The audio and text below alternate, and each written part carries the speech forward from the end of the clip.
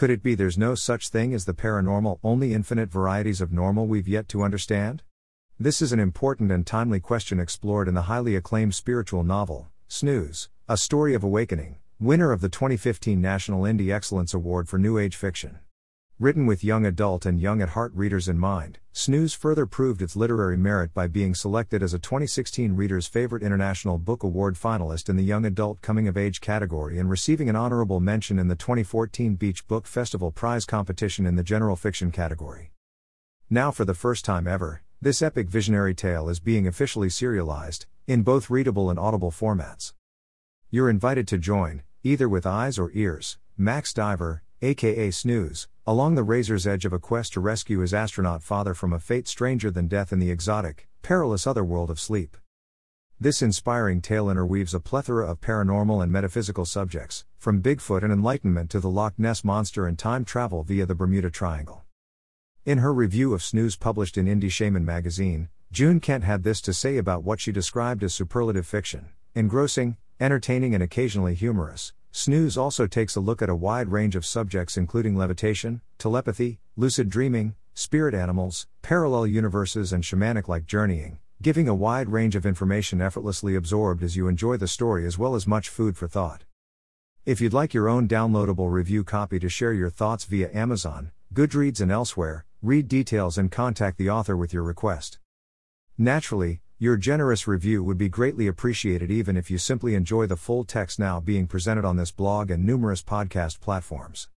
Keep in mind that paperback and ebook versions are for sale. A complimentary online version is also available for your reading pleasure.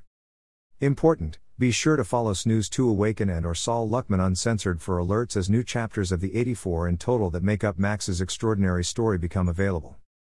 Sweet Dreams. Snooze, A Story of Awakening. By Saul Luckman. Chapter 61. The two companions strolled past the cherry trees and turned into the little alleyway that led past Xana's elk. It was still there, stinking up the place, high in the lone tree atop the hill. Leaving the stench behind without remark, Max Walla led Max down another alley that twisted and turned, until it opened up to reveal a steaming pool of water of considerable size carved by the elements out of solid rock. "What is this place?" asked Max. This was the sacred pool of the Hewa. Beautiful, is it not? It's gorgeous. And practical. It's a hot spring, right? Indeed. It is fed by thermal waters from beneath the mountain. So can we bathe in it? I haven't had a shower since I got to Timespace. Eventually, yes, we will bathe. But first, we must initiate your training with ceremony. What kind of ceremony? Take off your clothes and you will see. You want me to take off my clothes here in broad daylight? Trust me, Maxwell. I have seen you naked every time I have seen myself without raiment. Reluctantly, not without wincing in the morning chill, Max removed his poncho, jeans, and boots. These Max Walla set on the ground well away from the water alongside his backpack, from which he removed a long, slender object. Why do you carry an extra machete around in your pack? Asked Max. Ignoring this question, Max Walla offered him the sword in its scabbard by the carved bone hilt. Max accepted and unsheathed the obsidian blade, which glinted and seemed rather sharp. This is just like your sword. Not just like. The carving on your handle is a lunar motif, while that on mine features a solar design. My handle? You mean you're giving me this? It is said among my people that a blade selects its wielder. In a sense, I am merely making it possible for you to have what has already chosen you. But you made this sword, didn't you? I crafted it, yes. Just as my teacher made my sword for me, and as perhaps someday you will make one for your student. Thanks. But I don't know the first thing about sword making. Neither did I. What am I supposed to do with it? Use it. I will make you a belt with your hide shirt so you can wear it. I really appreciate this, Max Walla. But why are you giving it to me now? I thought we were going to have a ceremony. Max Walla smiled and took the sword back from Max. The ceremony has already begun. You have accepted the blade that I will now use to sever the ties that bind you to who you were and keep you from becoming who you are to be. Just don't cut my silver cord. Do not worry. Max shivered in the bracing air as Max Walla moved around him in circles, symbolically severing his bonds to the past from head to toe. Setting the blade on its sheath on top of Max's poncho, He produced a hunk of what looked like amber from his backpack and held it in his right hand, blowing on it until it began to smoke. Max smelled the familiar, copal-like scent of the resin from the luminous piñón trees down the mountain. He realized his twin was heating the hardened sap in his palm so that it burned like incense. "That's pretty cool," said Max. "Are you going to teach me how to do that?" "This is not about parlor tricks, Maxwell. The Kali Kalu are not ends in themselves, but only and always means to a greater end." "What are the Kali Kalu?" "Special abilities that derive from manipulating the energy of space, or in your world, the energy of time." "You mean like the Hindu cities?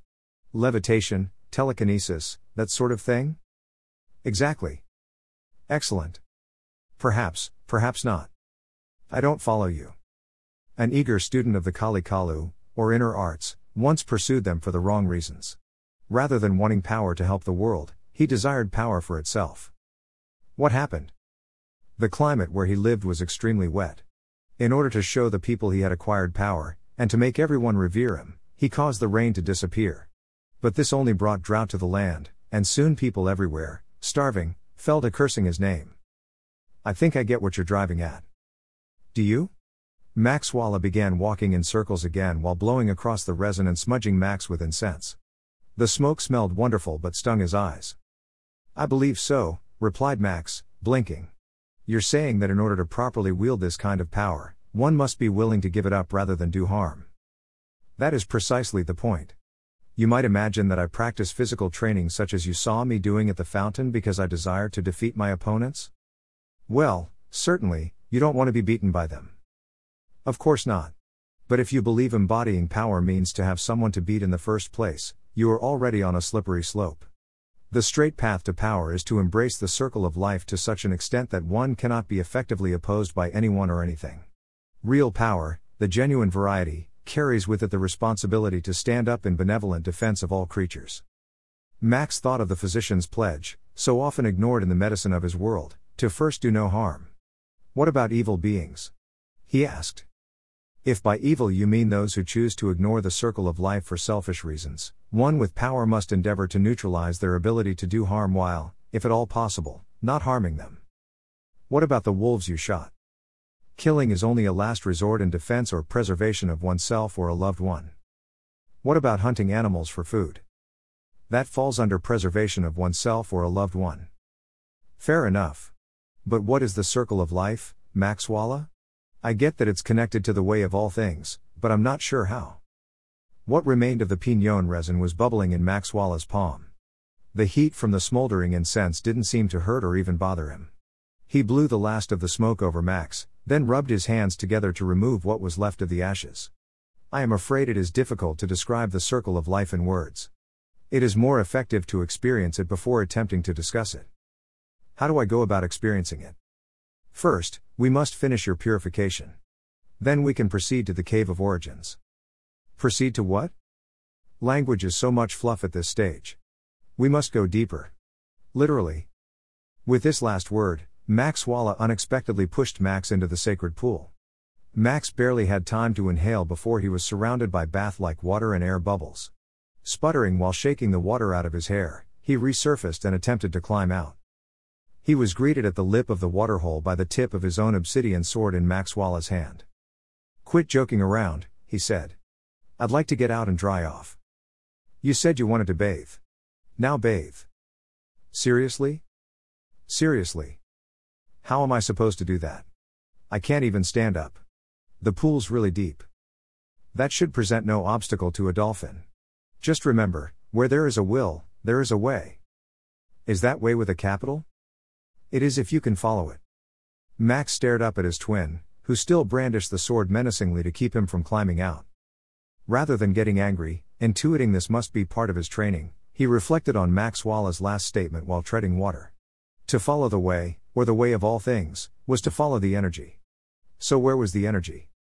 Sensing a subtle current of energy rising up from below, Max took a deep breath and allowed himself to sink beneath the water's steaming surface.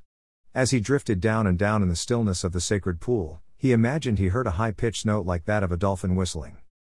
The farther he sank, the louder the note grew, until he realized in an epiphany it emanated from his heart.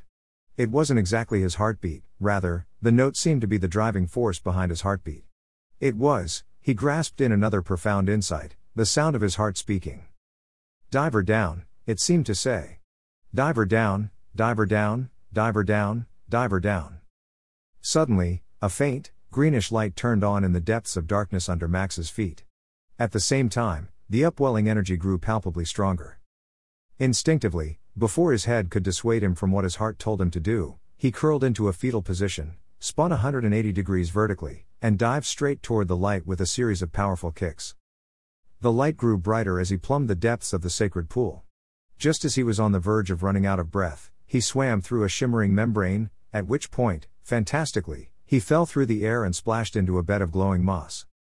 Sucking for breath, he looked up to see the water of the sacred pool suspended in swirling patterns atop the translucent membrane half a dozen feet overhead. Max had entered the Cave of Origins, but how he would exit it was anybody's guess. Copyright Saul Luckman. All rights reserved. Introducing Saul Luckman's new visionary novel, Kali the Destroyer. Learn about the single most censored story in the history of the human race, and why it matters today. About the author. Saul Luckman is a pioneering ink and acrylic painter whose work has been featured on mainstream book covers, the fast-paced trading game Bazaar, and at least one tattoo on a female leg last sighted in Australia. Saul is also an acclaimed author of fiction, non-fiction, and humor. His books include the international best-selling Conscious Healing, which you can read free online, and its popular sequel, Potentiate Your DNA, available in English and Spanish. Building on Snooze's deep dive into lucid dreaming, parallel universes and Hindu mysticism, Saul's new novel, Kali the Destroyer, is a page-turner of a sci-fi tale set in an Orwellian future seated in the dystopian present that radically rewrites Gnosticism as well as the origins of the earth and humanity. Saul's popular book of humor and satire, The Angel's Dictionary, a spirited glossary for the little devil in you, received the 2017 National Indie Excellence Award for Humor and was selected as a finalist in the humor category of both the 2018 International Book Awards and the 2018 Best Book Awards.